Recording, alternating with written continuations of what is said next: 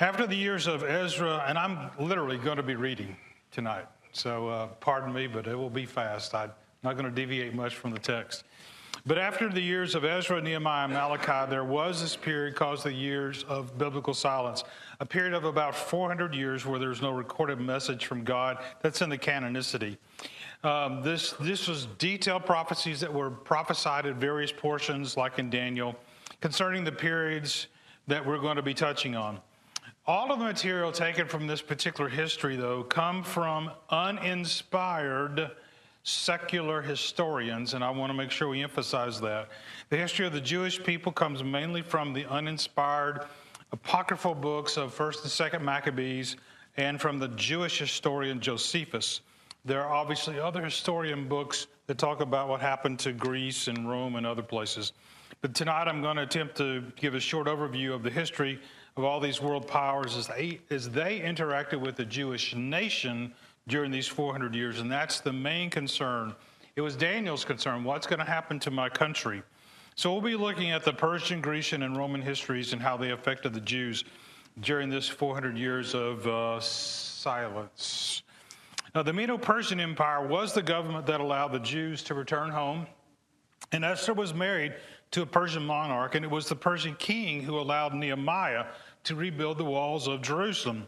The Persian Empire was in control when the Old Testament closed, and the empire remained in control for about 100 years after the close of the Old Testament. The Greek Empire then comes upon the scene, and at the time of the Old Testament closing, there were only small Greek city-states. But as we studied in Daniel, that empire was prophesied to rise in the future. You remember that Daniel talked about the ram in chapter 8 being the Medo-Persian Empire, then followed by the rough he-goat, which will be the king of Greece. The government of Rome was already in existence before the end of the Old Testament, but it was only a small kingdom that did not even reach beyond Italy, and it had no bearing at all on Judah during the Old Testament. This empire was also prophesied in Daniel 2 as the legs of iron of the statue Nebuchadnezzar saw in his dream, and in chapter 7 as the great and terrible beast with the iron teeth that Daniel saw. Two other empires have already come and gone. Remember, the Syrians came on the scene and took the northern kingdom of Israel away in 721 BC. Then the Babylonians took Judah into captivity, beginning in three ways, beginning in 605 BC. But by the close of the Old Testament, the Babylonians had now fallen to the Medes and the Persians. So we get into a little review of the Medo-Persian influence. Cyrus ruled the Persian Empire. He was the first Persian king who ruled the empire from 559 through 530 BC. In 539, when Babylon fell to Cyrus's army, he put Darius the Mede in charge of the Babylonian geographic area, and we talked about that in Daniel. Cyrus then issued a decree in 538 for all captive peoples, including the Jews, that they could return to their homeland. And then 2 years later, Zerubbabel in 536 took about 50,000 Jews back to Jerusalem, which you can study in other portions of the Old Testament. And there they immediately rebuilt the altar, and the next was eventually completed some 20 years later in 516 BC. Following Cyrus, his son Cambyses became ruler for a little while. Then Smyrna, forgive my names and how I pronounce these. This is David Jobe's pronunciation, okay? Smyrnus, I thought he sounded like one of those little Smurfs when I first read that. But then he was followed by Darius the Great from 521 to 486 BC, who would really be considered the third major emperor of Persia. Darius built roads, he developed a fleet of naval ships, and he controlled the Mediterranean. Important to know that he now engaged in Greece, but he annexed two Grecian provinces by the name of Thrace and Macedon. But he did suffer a humiliating defeat at the hands of the Greeks in 490 BC. The fourth emperor came on Rome, Xerxes, a.k.a. he's known as Ahasuerus in the book of Esther, and he would rule from 486 to 465 BC. Xerxes captured the city of Athens, which was a primary city of the Greeks, and burned its Acropolis. The Greeks never forgave him because of this. There was always the battle between the Greeks and the Persians that was building up over time. This later gave rise to the Philip of Macedon, the father of Alexander the Great, to mold all these separate city-states into a united force to fight Persia, because up until then, they were all fighting among themselves. From a Jewish perspective, Xerxes got rid of Vashti, his queen, and chose a Jewish woman to be queen, that is Esther. And you read about that in the book of Esther. When we come to the sixth slide, Artaxerxes, whatever his name is, Longimanus, became the fifth ruler, and he ruled during the days of Ezra, Nehemiah, and Malachi, and he lived several years after the close of the Old Testament period. He had one legitimate son named Xerxes and 17 sons through concubines. The Greeks during this time period continued to resist the Persian forces, and eventually all of Asia Minor west of the Halys River was granted freedom from the Persian control. So there's a lot of world events going on at this particular time. As far as the Jews are concerned, in the 7th year of Artaxerxes, Ezra led 1,354 men back to Jerusalem to restore worship. And in the 20th year of Artaxerxes, Nehemiah received permission to go rebuild the walls of Jerusalem. Remember, this is the fifth of the Persian kings. So the Old Testament period closes during this king's reign, but Persia stays in control for almost 100 more years in Judea. The sixth king was Xerxes, but his seat didn't get warm. He only reigned 45 days. And he was assassinated by a half-brother named Sogdianus. Go for that one.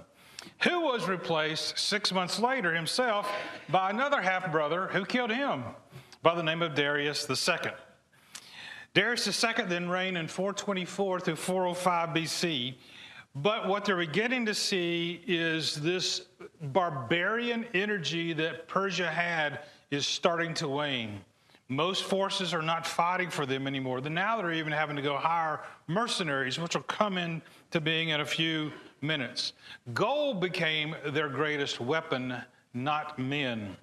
And it was also during this particular time of about 150 years or so that the famous educators and thinkers, Socrates, Plato, and Aristotle, lived during this particular time frame.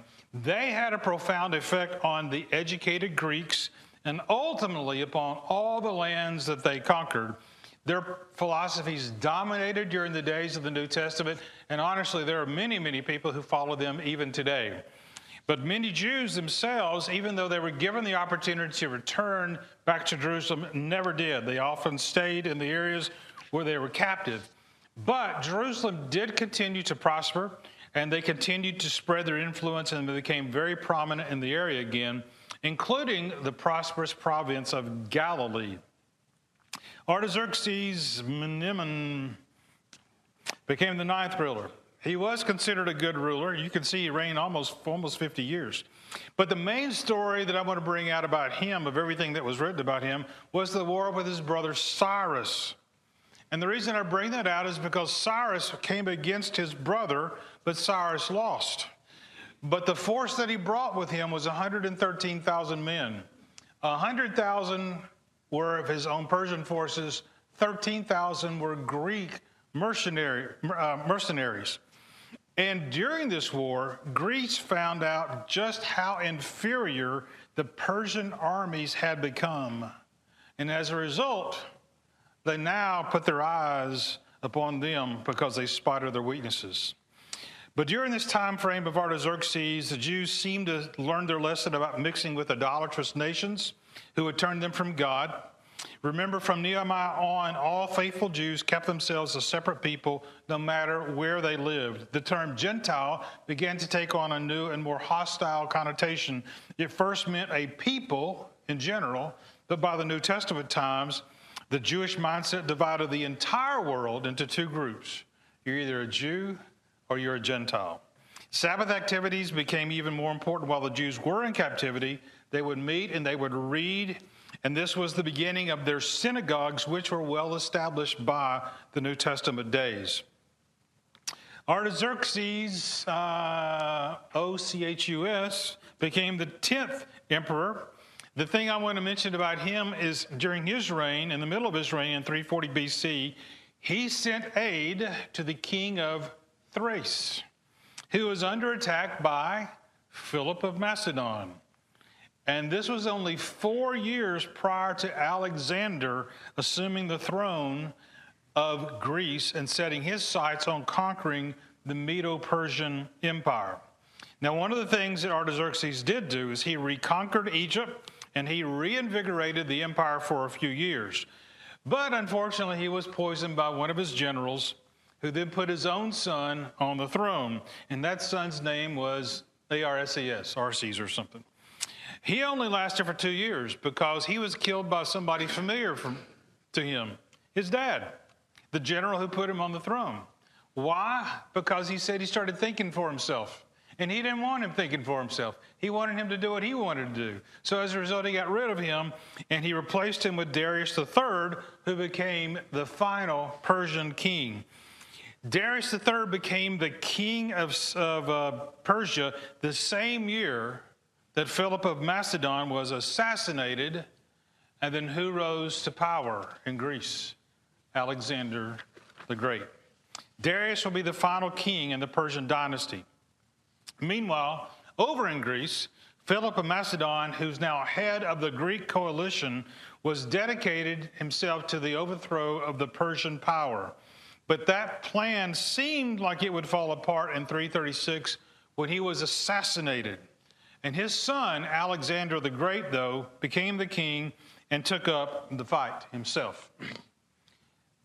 And so we now come to Alexander the Great, who lived some 32 years and 8 months. His personal tutor was Aristotle. He was considered a genius. He was good-looking, very impulsive, just like some of our men here. All right? But he was only 20 years old when his father's commanders informed him that he was now king of Macedon. And when the Greek cities rebelled, thinking that the Hellenic League was over, Alexander then moved against Thebes and captured it quickly and burned the city. So what did that do to the other Greek cities? They lined up right behind Alexander the Great. Thought that would be the better way to go instead of rebelling against him. So he was finally recognized as commander-in-chief in all the forces of the Hellenic League. And in 334 BC, he set out to pursue and defeat the Persian forces. When he crossed with 35,000 men into Asia Minor, he first met a minor force of Persian forces, and he quickly defeated them. But that was not the main Persian force. And many cities of Asia Minor were very reluctant to switch their allegiance to him because they didn't want to upset the Persians. But the Macedonians were very, very tough people. They could march fast, and he and his forces marched eastward to travel near the shoreline of the northern portion of the Mediterranean Sea and arrived at a place called Isis. And there he engaged the main forces of the Persian army, and the Persian king, Darius III, fled, and the rout actually turned into a slaughter. The Grecian army then marched on around the northern corner of the Mediterranean Sea and down the shoreline until they arrived at Tyre, which was the headquarters of the Persian fleet of ships that Darius had. Tyre was located a half a mile off the shore on a tiny island. Nebuchadnezzar had tried to take Tyre. He asked, how long did it take him to take it? Besiege it, and he said, 50 years. I don't have 50 years. Let's do it in a few months. And in 7 months, they built a 200-foot wide road out to the island and took the city. And this gave Alexander control of the Persian fleet, which gave him control of the Mediterranean Sea. Having defeated Tyre, then he marched on down into and through Judea, and then into Egypt, where he was received with open arms. And there he marked off a place in the western delta to build a model city called Alexandria. And he moved north again to finally defeat Darius III, and he caught up with him in the northern portion of Mesopotamia, and he defeated him once for all. But in 332 BC, he contracted a fever, and he did not have the health to resist it and died at the age of 32 years and 8 months. The conquest of Alexander changed the course of world history. It brought about an unprecedented mixing of the East and the West for the first time. All the power before this had been concentrated in the East. Now it was coming from the West. And since his life was cut short by his early death, the impact of Alexander was not exerted so much by what he did personally as by the actions his successors who fought for control of his empire. And remember, there were 4 horns that were coming up after Alexander the Great. As part of his family, he was survived by his mother. He was survived by his wife, a half-brother named Philip, and a son that was born to him named Alexander, who was born after he died. At the beginning, Alexander's generals saw themselves as protectors of his empire, but their personal desires quickly became priority number 1. Eventually, his mother and his half-brother were killed, and his wife and son were drowned. And with all the legitimate heirs gone, the generals wasted no time getting into a dogfight over the scraps of this Grecian empire. Alexander was educated by Aristotle, and he was a brilliant student. He genuinely thought that the Greek way of life was the greatest the world has ever seen, and he intended to spread that way of life throughout every territory that he conquered. He dreamed of model Greek cities throughout his empire. But obviously, he did not live long enough to make that a reality. But his generals who fought for control after him were just as determined to spread the way of the Hellenistic life to all of their areas. And that's important to always note. And there was a battle of who was going to be in charge, and I'm skipping a lot of history there. But in 301 BC, there was a treaty of peace called the Peace of Ephesus, where 3 men came out as primary winners. Ptolemy, who was the southern king, received Egypt, and it was called Egypt. Seleucus Nicator was the northern king, and he received Thrace, Asia Minor, Syria, Babylon, Media, and he was known as or called Syria. And Antiochus Gonacus received Macedon and Greek. It's important to note that the empires that now bordered Judah, or the Jews, during the next 3 centuries, and not 1 century, not 2, but 3, were thoroughly dominated in a Greek culture to the north and to the south. It's like that song, something to the left of me, something to the jokers to the right, here I am stuck in the middle with you. It's kind of like, what am I trying to say? I'm stuck with that song. Seleucus is the northern king, Syria is to the north. So the southern king, Ptolemy, in Egypt is to the south, and literally stuck in the middle is Judea, okay? Literally, their hands changed 5 times in 25 years, in the first 25 years. It's one battle after another. But one of the most important things that came out of this was a change in the diplomatic language. When I'm talking diplomatic language, I'm talking like English is the diplomatic language in existence today. If you're going to conduct business, you do it in English. Even though you may have your own native language, you learn English. The business language of the day was Aramaic in the days of the Syrians, and it became the diplomatic language of its day. It also, and since the kingdom of Judah fell to Babylon, the Aramaic language became more and more part of the daily lives of the Jews themselves. And those who returned to the homeland still tried to speak their native Hebrew language, but it became more and more difficult as the years went by. The language spoken in the typical Jewish home in the days of Christ was Aramaic. And it's likely the language Jesus and his disciples spoke as they traveled up and down the land of Judea. But with the Greeks ascending to power, the Greek language now became the dominant diplomatic language.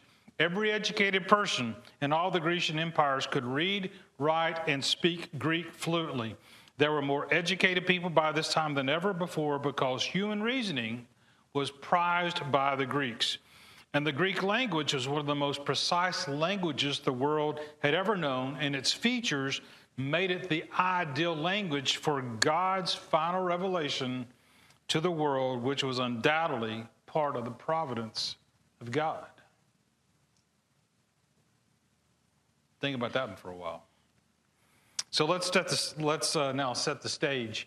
We have 2 main Grecian empires who would now influence the Jews: Grecian Syria and Grecian Egypt.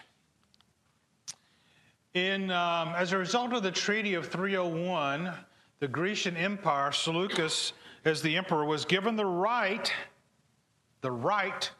to the land of Judea. However, Ptolemy from Egypt, the southern king, said, "Nah, it's mine." And remember, Judea was the buffer between these two Greek empires. And so Ptolemy ended up with Judah. Seleucus did build Antioch of Syria and made it his capital. And by the time of New Testament days, this city was now the third largest city in the Roman Empire. And a lot of things happened in Antioch of Syria in the New Testament timeframes.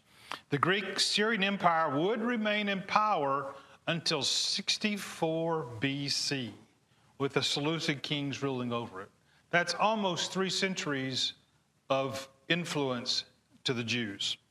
In the meanwhile, the Greek-Egyptian Empire, as I mentioned, Ptolemy claimed Judea for his own, and it was the Greek-Egyptian Empire that controlled Judea for the next 100 years. And there's real importance about that. He made the Greek model city Alexandria his capital, which was known for its museums, it was known for its arts, it was known for one of the most important libraries in the world. But after Seleucus and Ptolemy died, their successors fought for most of a century over Judea.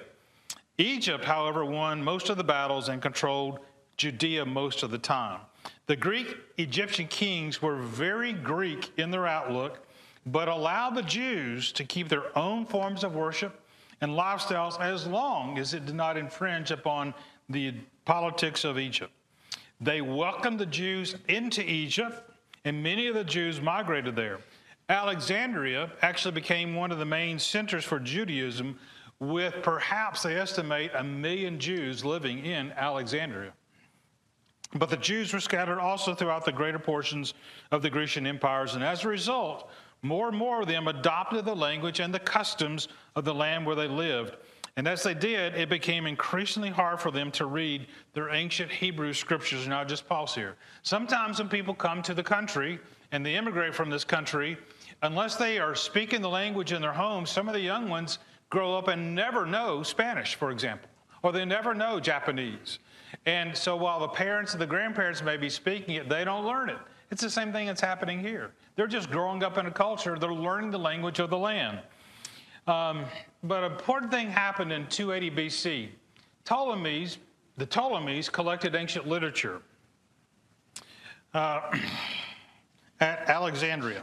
And they loved us to build up that library as much as they could.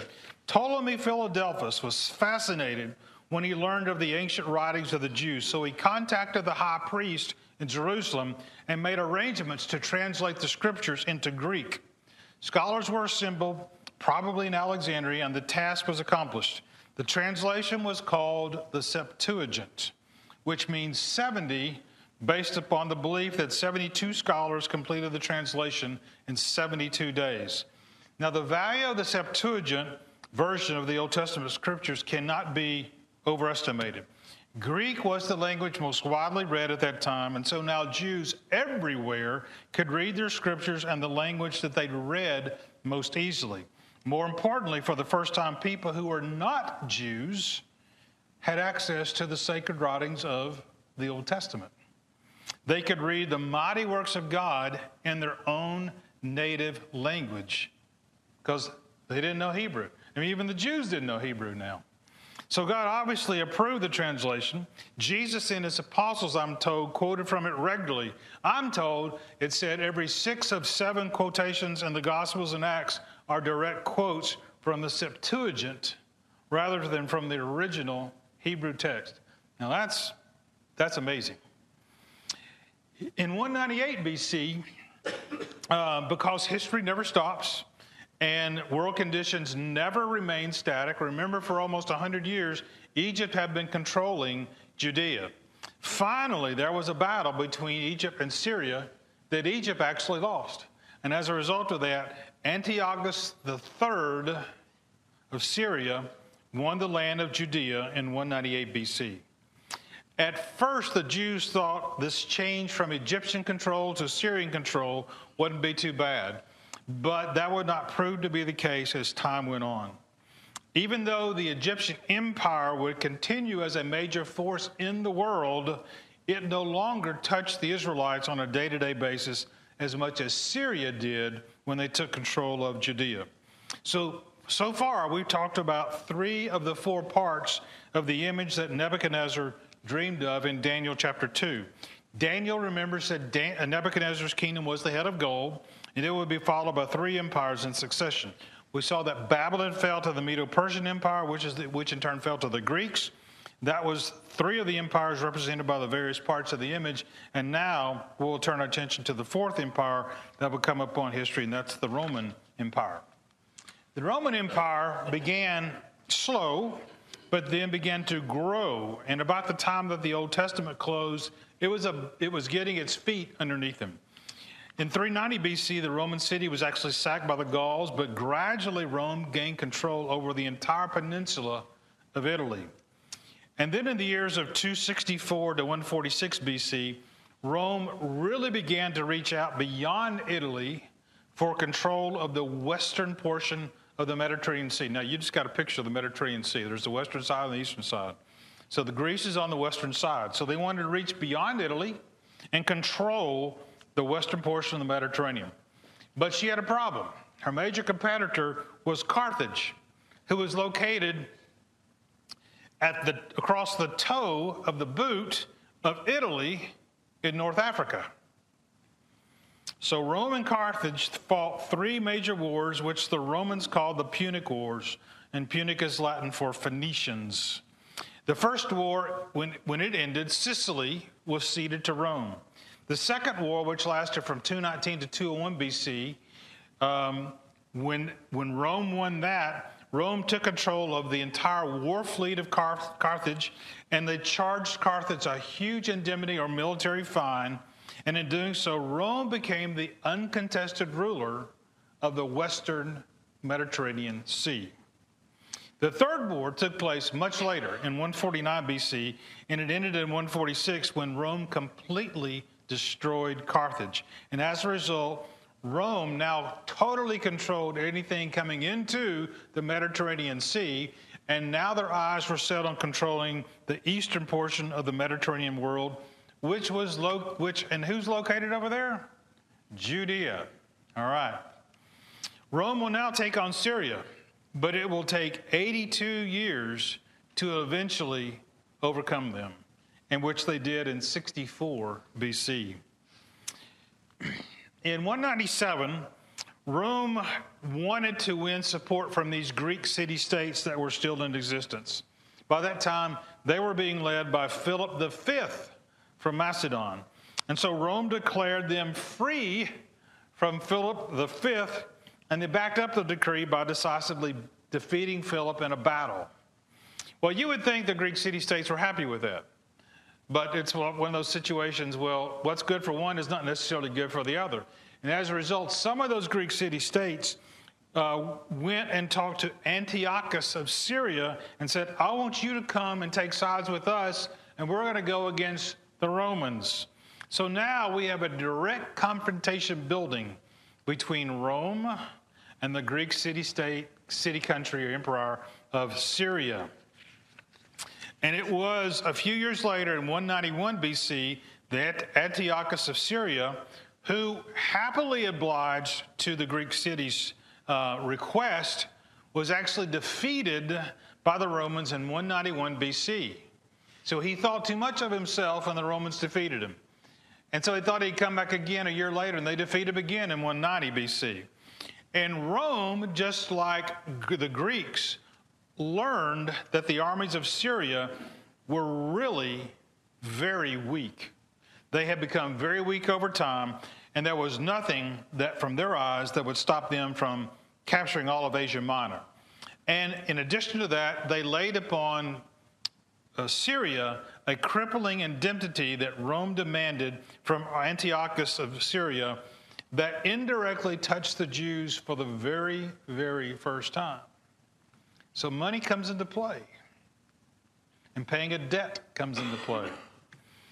In 188 BC, the peace treaty of Apamea, Syria had to cede all of the territory west of the Taurus Mountains to Rome, surrender all of her war elephants. That kind of sounds funny to us, doesn't it? They had to surrender all their war elephants and most of what remained in the fleet of the ships, and they had to pay an indemnity of 15,000 talents of gold. And seeing their weakness, many provinces of Syria declared their independence, and they refused to pay any more tribute to Syria itself. So this once vast empire of Syria was now crumbling. And in 187 BC, Antiochus III was killed when he was attempting to raid a temple at Susiana for money in order to pay his debt to Rome. Debts, debts, debts. Meanwhile, in order to guarantee the indemnity would be paid by the Syrians, the Romans took Antiochus Epiphanes, the son of Antiochus III, as hostage. And then later, they swapped Antiochus Epiphanes for another son by the name of Demetrius, whom then they held for hostage until the indemnity was paid. In 175 to 164 BC, Antiochus Epiphanes, then there was a struggle after Antiochus III died and who was going to be in charge. Antiochus Epiphanes would eventually gain control. Remember, he was the one who was released from Rome, and he became the co-ruler with his nephew until 175 BC, when he became the sole ruler. By this point, notice where Syria is. They're debt-ridden. They're facing a major foe in the east, the Parthians, and they're facing a major foe in the west, the Romans. Antiochus Epiphanes is looking for money from anyone that he can get it from, including his subjects in Judea. Meanwhile, during the same time period, two brothers in Judea began competing for the position of the high priest. And that position of high priest had turned into nothing more than the ruling party, the local ruler. So each one sought the support of Antiochus Epiphanes, and Jason won the position. Jason then cultivated this Hellenistic way of life, which just simply infuriated the Jews, especially the strictest group among the Jews called the pious ones. And in 171 BC, Jason sent a messenger by the name of, I'm going to get this guy's name wrong, Menelaus, Menelaus, M-E-N-E-L-A-U-S, whatever his name is, Mene, we'll call him Mene. Jason sent Mene to carry his tributes to Antiochus. But Mene offered Antiochus more money, and guess who became high priest? Menelaus became high priest instead. And as a result, Jason had to escape, and he did escape the area. As the new high priest, he allowed Antiochus Epiphanes to come into the temple, to take the temple treasury money, and to strip the costly decorations in order to finance his campaign that he was then waging against the other Greek empire, Egypt. And that erupted in 170 BC. In 167 BC, Rome sent a special messenger to Antiochus and said, "Stop your war against Egypt." Why did he want Egypt? Because he wanted money. He needed money. Stop the war. He said, "Yes, sir," and stopped the war.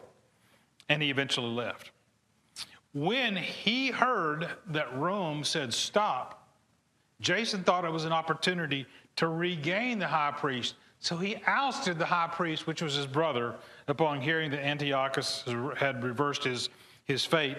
And as a result, he thought he could take advantage of that, and he did retake the position from Menelaus. However, Antiochus Epiphanes heard about this, and he sent soldiers to put down Jason's revolt and to punish the rebels and to reinstate Menelaus as the high priest. There was considerable bloodshed, and many Jews were sold as slaves. And Antiochus revoked Jerusalem's status as the temple city, demolished the walls, parts of the walls, and built a fortress around the temple area. In addition to these political moves, He also decided to destroy the Jewish religion with 5 specific things. The temple rituals were suspended, the sacred scriptures were burned, observance of the Sabbath and festival days were forbidden, circumcision was forbidden, and an altar of Zeus was built on top of the altar of burnt offering at the temple. In addition to that, officers of Antiochus went throughout the land forcing people to offer incense to Zeus. Anybody who would not submit and display public allegiance to the idol was publicly whipped and then killed. Antiochus thought that by taking these actions, it would help unite all of his subjects. Instead, it just propelled the Jews into open rebellion. When they tried to make an aged priest by the name of Mattathias Hasmoneus offer the incense to Zeus, he refused. And so they found another person, another Jew, to offer the incense. But before he could offer the incense, Mattathias killed them, and he also killed the officers of Antiochus and the men who were with him. And by this act, Mattathias rebelled against Antiochus, and he and his 5 sons fled into hiding. And as a result of this, Mattathias appointed his son Judas as military commander before he died in 166 BC. Judas was surnamed Maccabean, or Maccabeus, which means the hammer. Judas and his followers used guerrilla warfare tactics to attack and defeat Syrian forces, both time and time again. Though outnumbered, they defeated the Syrian forces. And the Maccabean revolt that we've all heard about was in full swing by now. In December of, or 1965, in 165 BC, Antiochus died, and by December of that year, Judas and his men regained control of the temple. They cleansed it, they removed the altar of Zeus, and they replaced the altar of the burnt offerings. The recovery of the temple is still celebrated by the Jews by the feast called Hanukkah, which they observe around December 22nd of each year. The word Hanukkah means lights, because the Jews burn candles in their homes to celebrate the rekindling of the sacred lights of the temple. In 160 BC, Judas and his brother John was killed in the first battle against overwhelming forces, and the leadership then fell to Jonathan, who made a deal with the Syrians, and he accepted the high priest as a bribe.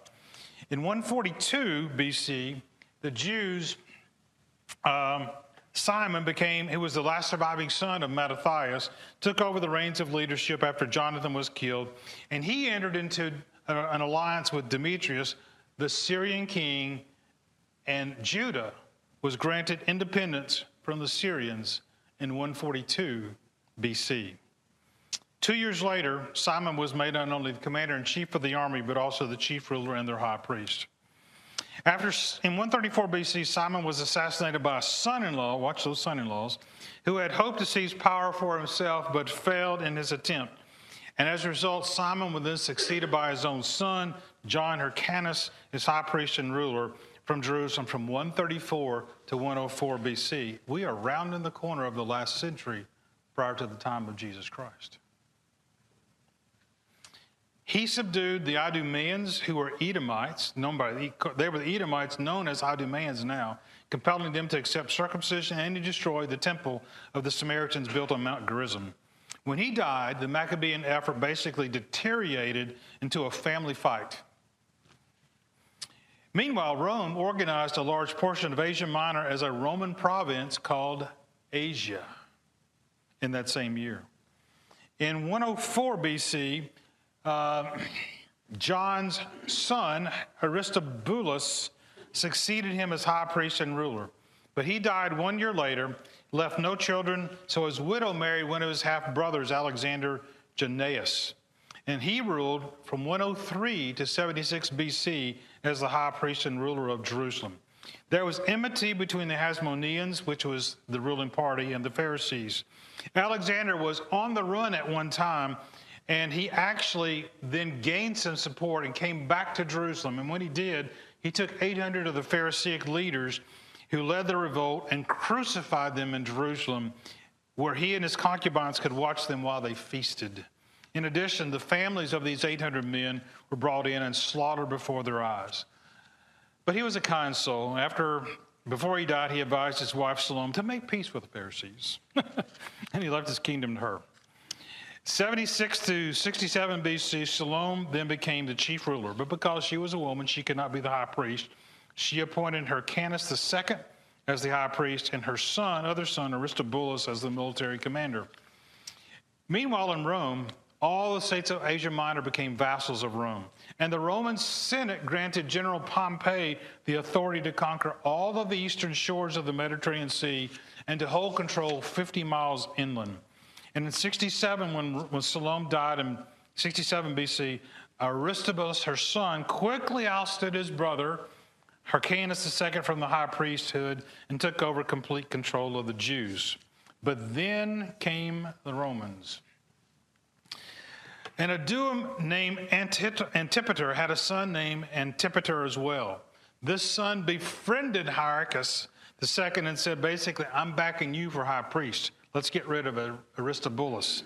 And in reality, Antipater wanted to rule the Jews, but he saw how Hyrcanus II as his ticket to get there. So Hyrcanus sent a large army against Aristobulus, gained many of his followers, but Aristobulus fortified himself in the temple area. Meanwhile, Rome annexed Syria in 64 BC, and as General Pompey rounded the corner of the Mediterranean Sea and started down the eastern shoreline, they heard about this little buffer going on in Judea. So not only he, but one of his lieutenants went down there. Everybody, those two, Hyrcanus and Aristobulus, was offering bribes and allegiance to these two guys.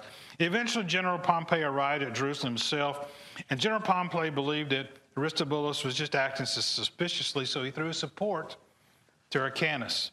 Aristobulus was taken to Rome, treated leniently, and then he and the other followers, actually after their release, formed this growing colony in Rome.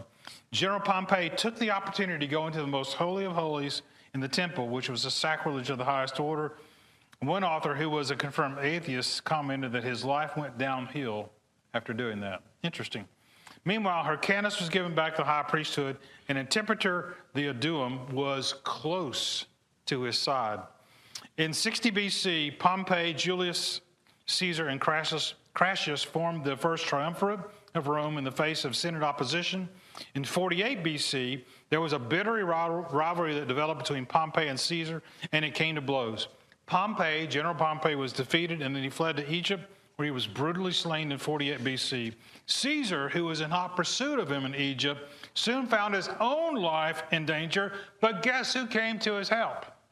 Antipater the Adulam, and he won his battle in Egypt. And as a result, 2 slides away, Caesar appointed Antipater the Idumean as procurator of Judea and confirmed Hyrcanus II as the high priest and allowed him to rebuild the damaged walls of Jerusalem. Antipater in 44 BC wasted no time placing his sons into position.